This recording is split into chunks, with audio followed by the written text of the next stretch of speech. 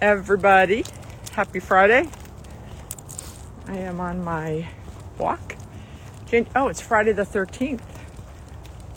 Here's my buddy today. You want to say hi? Hello. He's walking with me. Talk about buddies. You guys know that I love canvassing. It's a lot of fun when you go canvassing with a buddy, whether that is with someone in your office or a competitor. Shocking. For example, let's say I own a 42,000 square foot strip center and my friend Susan Ross represents Federal with their 600,000 square foot center across the street from mine. Our vacancies are a little different. So super cool and super okay to go canvassing together. The big trick about this is it keeps you accountable, because I know you all, it's always easy to cancel on yourself.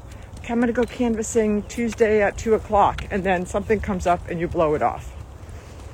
But if you have a canvassing date set Tuesday at 2:00 with your competitor, you're going to show up for that for sure.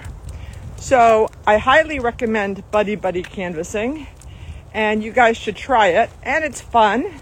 You get to see other people and how they canvass.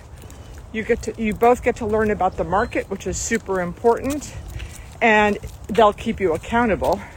And again, it's fun, and it strengthens the relationships with your neighborhood leasing agents, which you know how I feel about that, because the stronger the relationships you have with your neighborhood leasing agents, the better market intel you'll have, instead of the online sources that are less than accurate.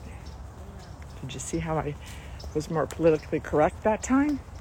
So anyway, I'm out here doing my 45 hard, day 13, or actually day 12 because I didn't start on January 1st.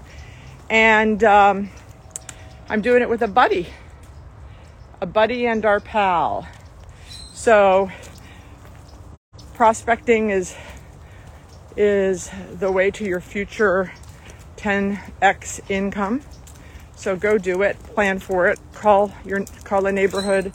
Hopefully you have, I wouldn't call the neighborhood leasing agent blind if you've never met them for coffee to go canvassing. So you need to start there, coffee, then maybe a dead deal meeting. I know you guys know what those are, and then canvassing date. So let me know how that